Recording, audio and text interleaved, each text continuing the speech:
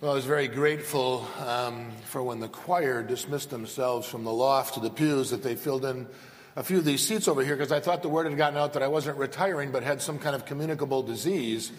I was feeling very lonely over here, so thank you very much. I appreciate it. I was asked by the worship department to put together a few final thoughts before my last Sunday on May 21, and we're in the midst of that. Said a few things about discipleship. I said some things about the church. And today I want to have our attention focus on God, which sounds like a very broad topic.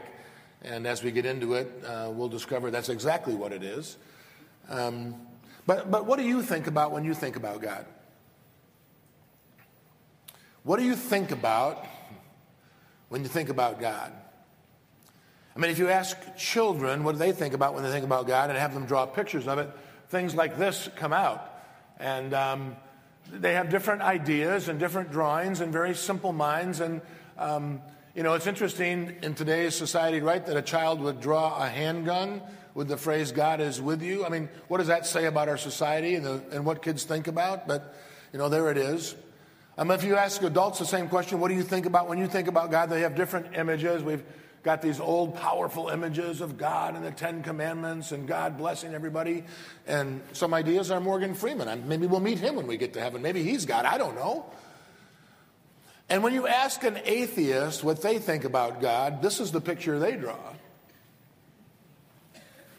That's the picture they draw. Atheists, they don't believe in God. You get it now? It's like a blank canvas. Too subtle for these people at this time of day. I've been sorting through 43 years worth of books in my office and noticed that I have several shelves with theology books. Theology books are an attempt for people to help us understand who God is and how God functions and how we relate with God. John Calvin, the patron saint of Reformed theology, has published the Institutes of the Christian Religion, in which he's described and tried to help us understand the triune God and man's relationship with God. It's been required reading and a tremendous resource for us Reformed types throughout the history of Reformed thinking.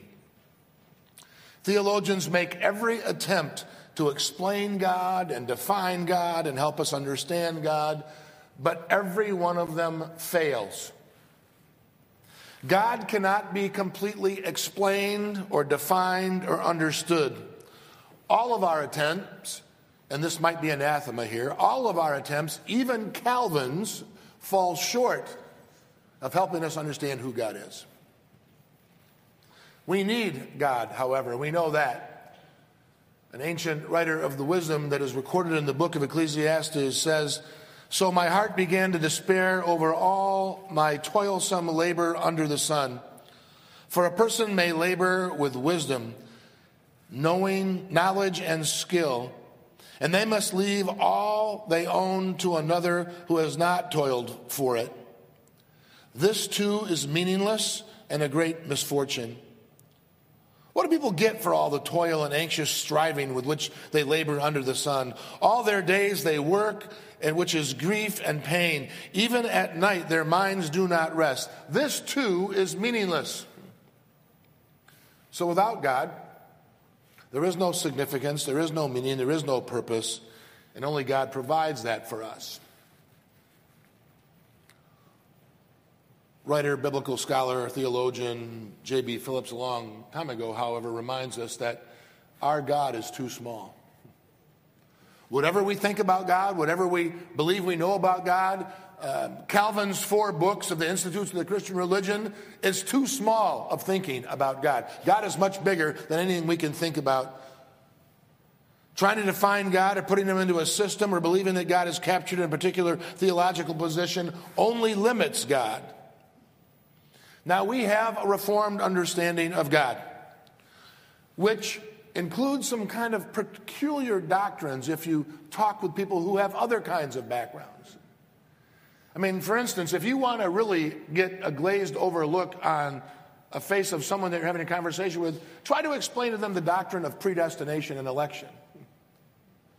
I'm not even sure we understand it, But in other denominations and other theological perspectives, they don't even think about it together. They don't write about it. But we think this is a big deal. Or try to explain to a Baptist our position on infant baptism. And they'll ask some silly question like, well, where are our infants baptized in the Bible? And we have our explanation of that, but they don't buy it. Seeking to understand God is not a bad thing. It only becomes problematic when we think that our viewpoint is right and any other viewpoint is wrong. When we say this phrase, when we use this phrase, this is what the Bible says, we need to remember that someone else with a different opinion says exactly the same thing. This is what the Bible says.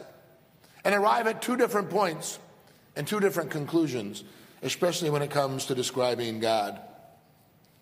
There are some who believe that the Bible teaches that God is an angry being who punishes them every time they step out of line. Or that God is eternally disappointed with us and there's probably very little hope. There are theological positions that help us major in shame and guilt. There are others that help portray God as Santa Claus or a great-grandfather who gives all of his children everything that they want and spoils them rotten. We long to define and understand God. But God is always bigger than we think. For instance, we like to think that God is nice and safe. But God can be scary. The scriptures tell us that no one has ever seen the face of God. The Old Testament prophets hid their faces from God. Elijah ran away from God. Jeremiah wept in God's presence. Jacob was injured wrestling an emissary or angel of God. And the Apostle Paul thought that he was really speaking like a fool whenever he bragged in front of God. That scary part of God is described in the Bible as the fear of the Lord. And the fear of the Lord is awe. Jaw-dropping. We can't understand it. He's way beyond us awe. And awe and lack of understanding for us can be kind of a scary thing. It's kind of a good version of the fear of the Lord. But our God is too small. God can be confusing. God makes weird choices. He does things that seem unfair. So there is this scene of Jesus' ministry in the New Testament where we're told he went to the pool by Siloam. It was believed in that day that if you sat by this pool and you had some kind of disability, that when the pool bubbled up periodically, if you were the first one in the pool, you would be healed. And so people with disabilities gathered there all the time. There were crowds of people who gathered there, hoping to be the first one in the pool to be healed when it bubbled up the next time. Jesus shows up there one day, kind of walks through the crowd of people, and finds one man who's disabled. It happens to be a man who's been by this pool for 38 years. And I think Jesus, asks him a question, do you really want to get well? Because it's kind of like, in 38 years, you can never figure out how to be the first one in the pool when it bubbled up. It's a logical question. What have you been doing? Jesus heals that invalid man. That one man. And then turns around and walks through the entire crowd of other invalids and leaves, and the man follows him. Now, let me ask you a question. If you were a parent of one of those other people alongside the pool with a disability, or if it was your spouse, or if it was, your mother or father, how would you feel about what Jesus just did? Why that one and not mine? Why him and not us? It doesn't make sense. It doesn't seem fair. God can seem unfair all the time from our perspective. But God never promised that he'd be fair. That's a human concept. And our God is too small. God makes some strange choices. At least they seem strange to us. God once said to Moses, I'll have mercy upon whom I'll have mercy, and I will have compassion on whom I will have compassion. I mean, I think we're going to be surprised when we get to heaven and we look around that banquet table and find out who else is in attendance. We're going to find some people there who were once pornographers or adulterers or liars or thieves, people who were overwhelmingly and overbearingly self-centered, people who've been in same-sex partnerships, the deceitful, those who have little respect for other human beings. They're going to be gathered around that table. And we think it's just going to be us. Remember, long before Moses led the people of Israel out of Egypt, he was a murderer who had to run and hide in exile before he was called to be God's leader. Remember that the Apostle Paul, before he became the Apostle Paul and wrote 13 books in the New Testament, oversaw the slaughter of thousands of Christians. I don't know about you, but those seem like odd choices to me.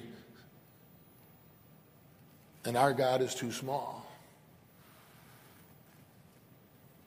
In John 1, verse 14, John writes this about Jesus. The Word became flesh. The Word, God, the Word became flesh and made his dwelling among us. We have seen his glory, the glory of the one and only Son who came from the Father, full of grace and truth. And that's exactly the way we read it. Full of grace and truth. That's the way we read it.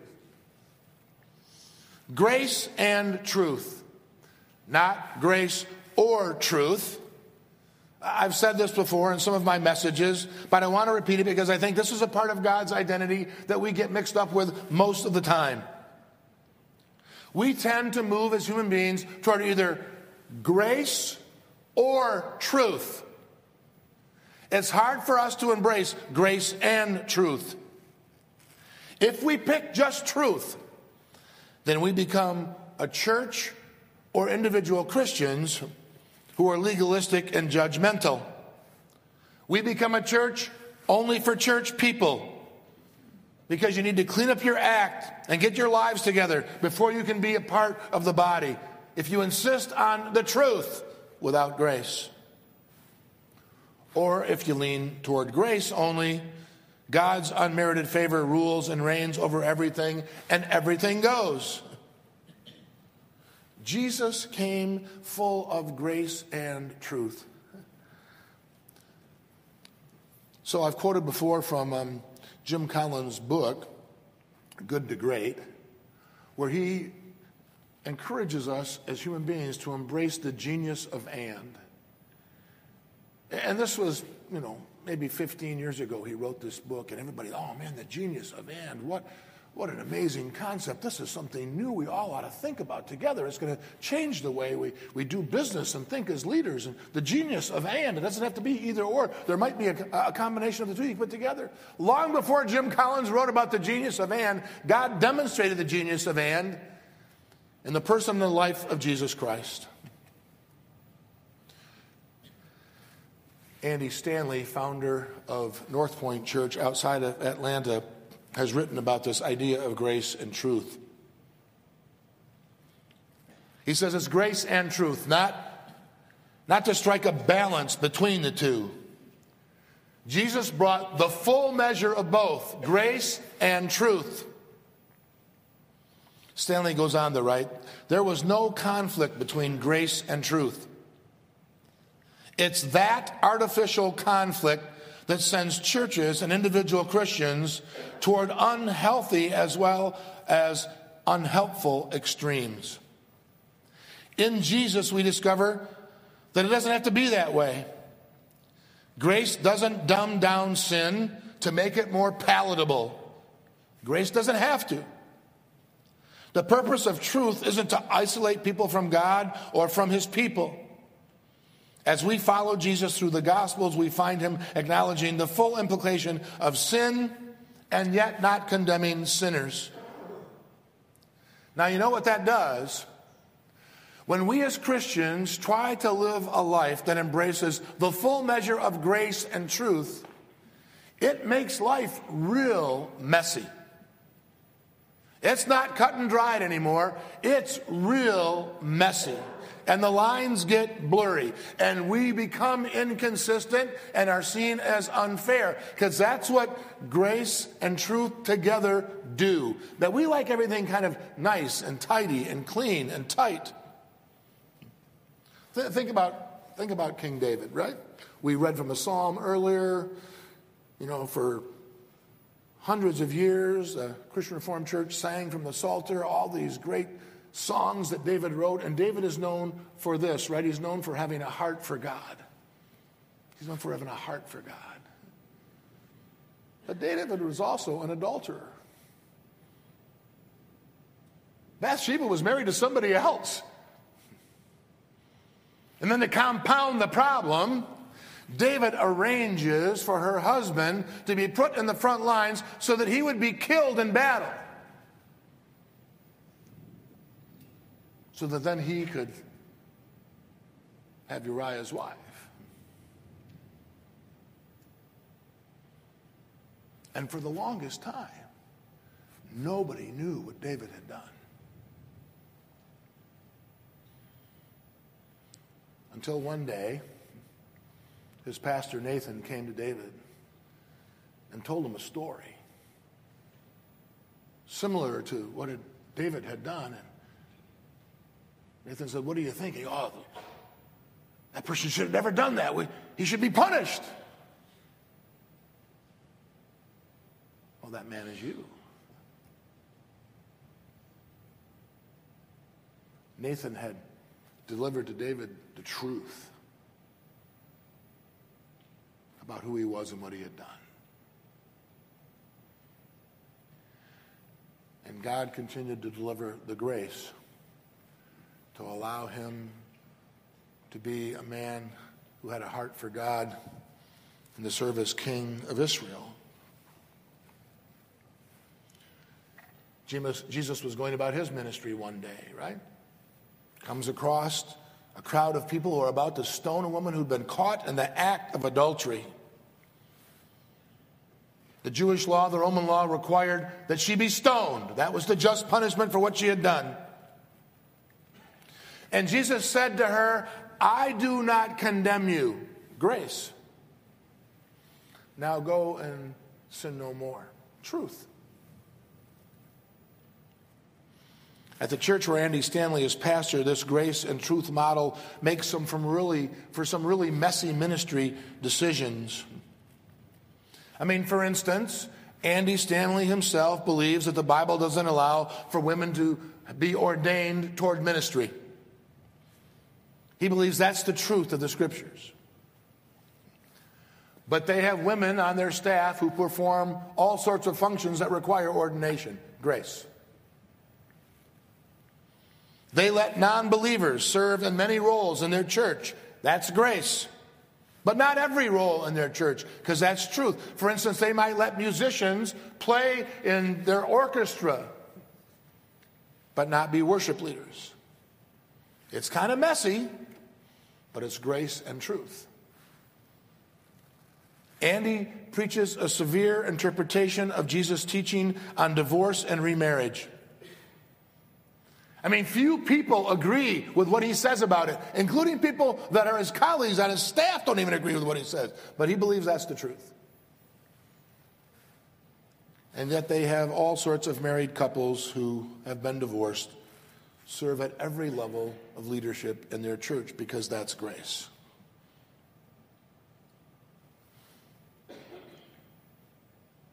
Andy and his colleagues are often accused of being inconsistent and unfair. And his answer is, yes, we are. But that's the way ministry is when you're trying to put together grace and truth. If the idea of embracing the messiness of grace and truth is uncomfortable for you, remember this, he writes.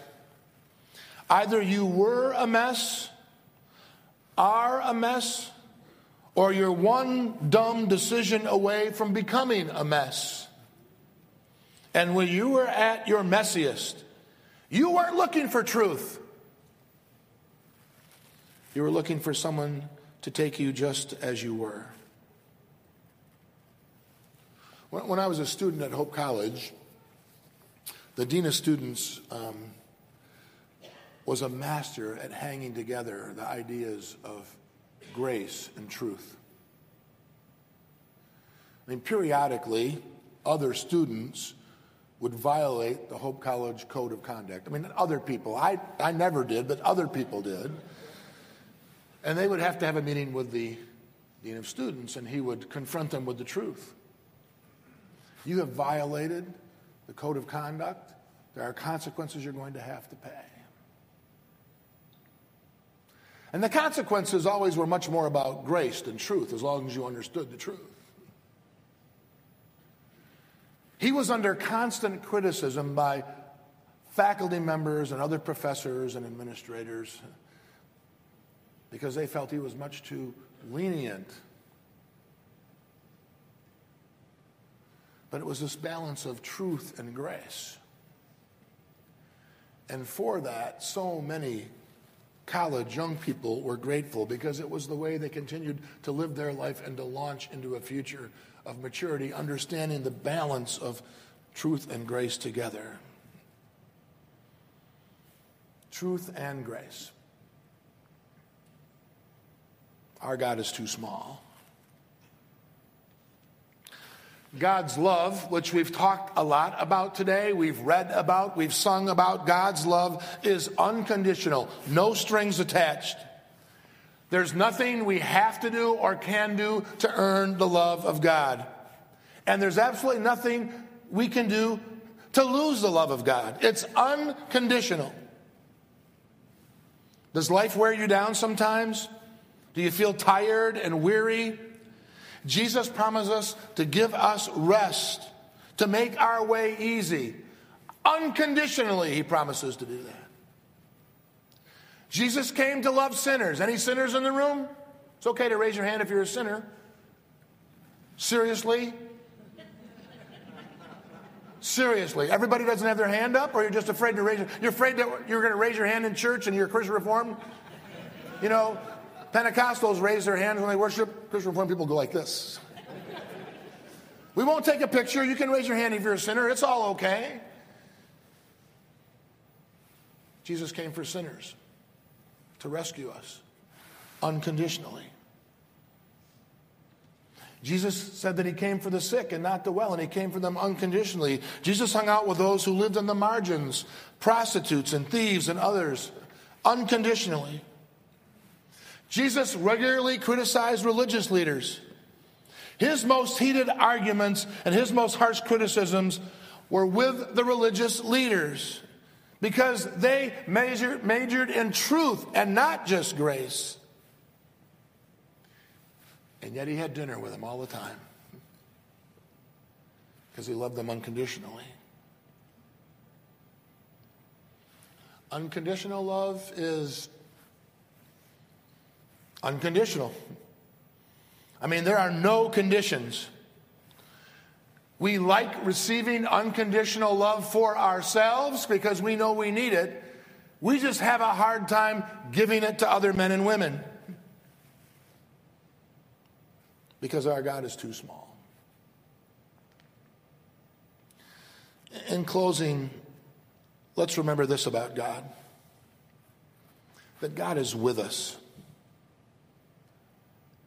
Jesus said, I will be with you always, even to the end of the age. God is always with us. Now, it doesn't always feel like God is with us. We're not always aware that God is with us. In fact, sometimes we wonder if God is with us, but God is always with us. And not just in the sense of being physically with us, but he is beside us. And God is also for us. God wants the best for us. Sometimes life is difficult and painful and harsh. The way we say it here frequently is that life is hard and faith is weak, and that's the truth of the matter.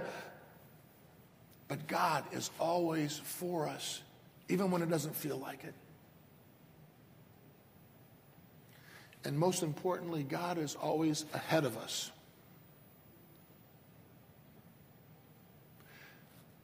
Jesus was the good shepherd. Sheep can't be herded from behind. They can only be led by the shepherd to the next spot. He leadeth me beside the quiet waters. He leads me.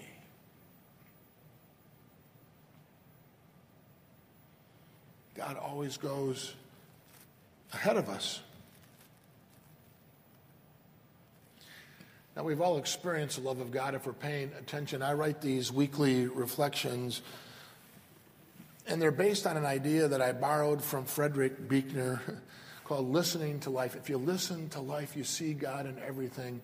Karen referred to that in her prayer this morning. If you're paying attention, you see God everywhere. Are you paying attention? We've all experienced the love of God. When our children or our grandchildren laugh and play and cuddle with us, we experience the love of God. We've experienced the love of God when we have been overwhelmed by His grace, knowing that we're undeserving. We've experienced God's love when we have people who accept us and love us, who listen to us when we're confused, who confront us when we're making poor decisions, and walk with us as we're living with the consequences of those poor decisions. We're experiencing the love and the grace of God.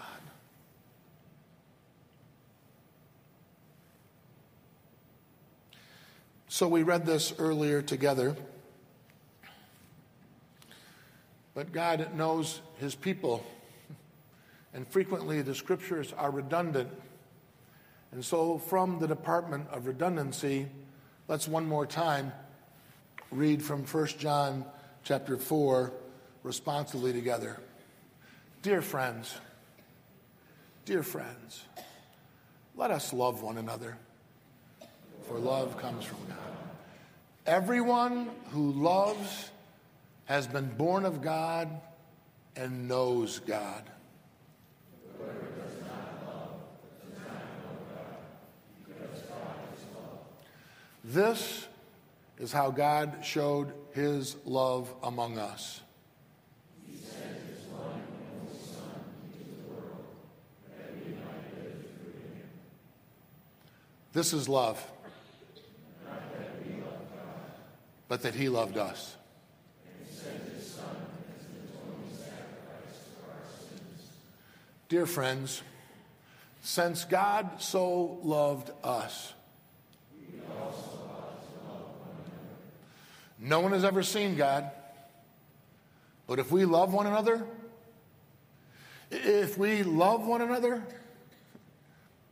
God lives in us.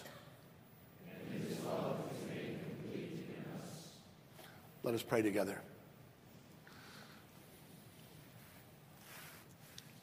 And so, O Lord, we confess, each and every one of us, that our God is too small. We can never completely understand You. We can never completely define You. We can never completely explain You. And so we embrace the mystery and we trust You. Thank You for Your patience, for Your kindness, for Your perseverance, and for Your unconditional love. In the name of the Father, and the Son, and the Holy Spirit, amen.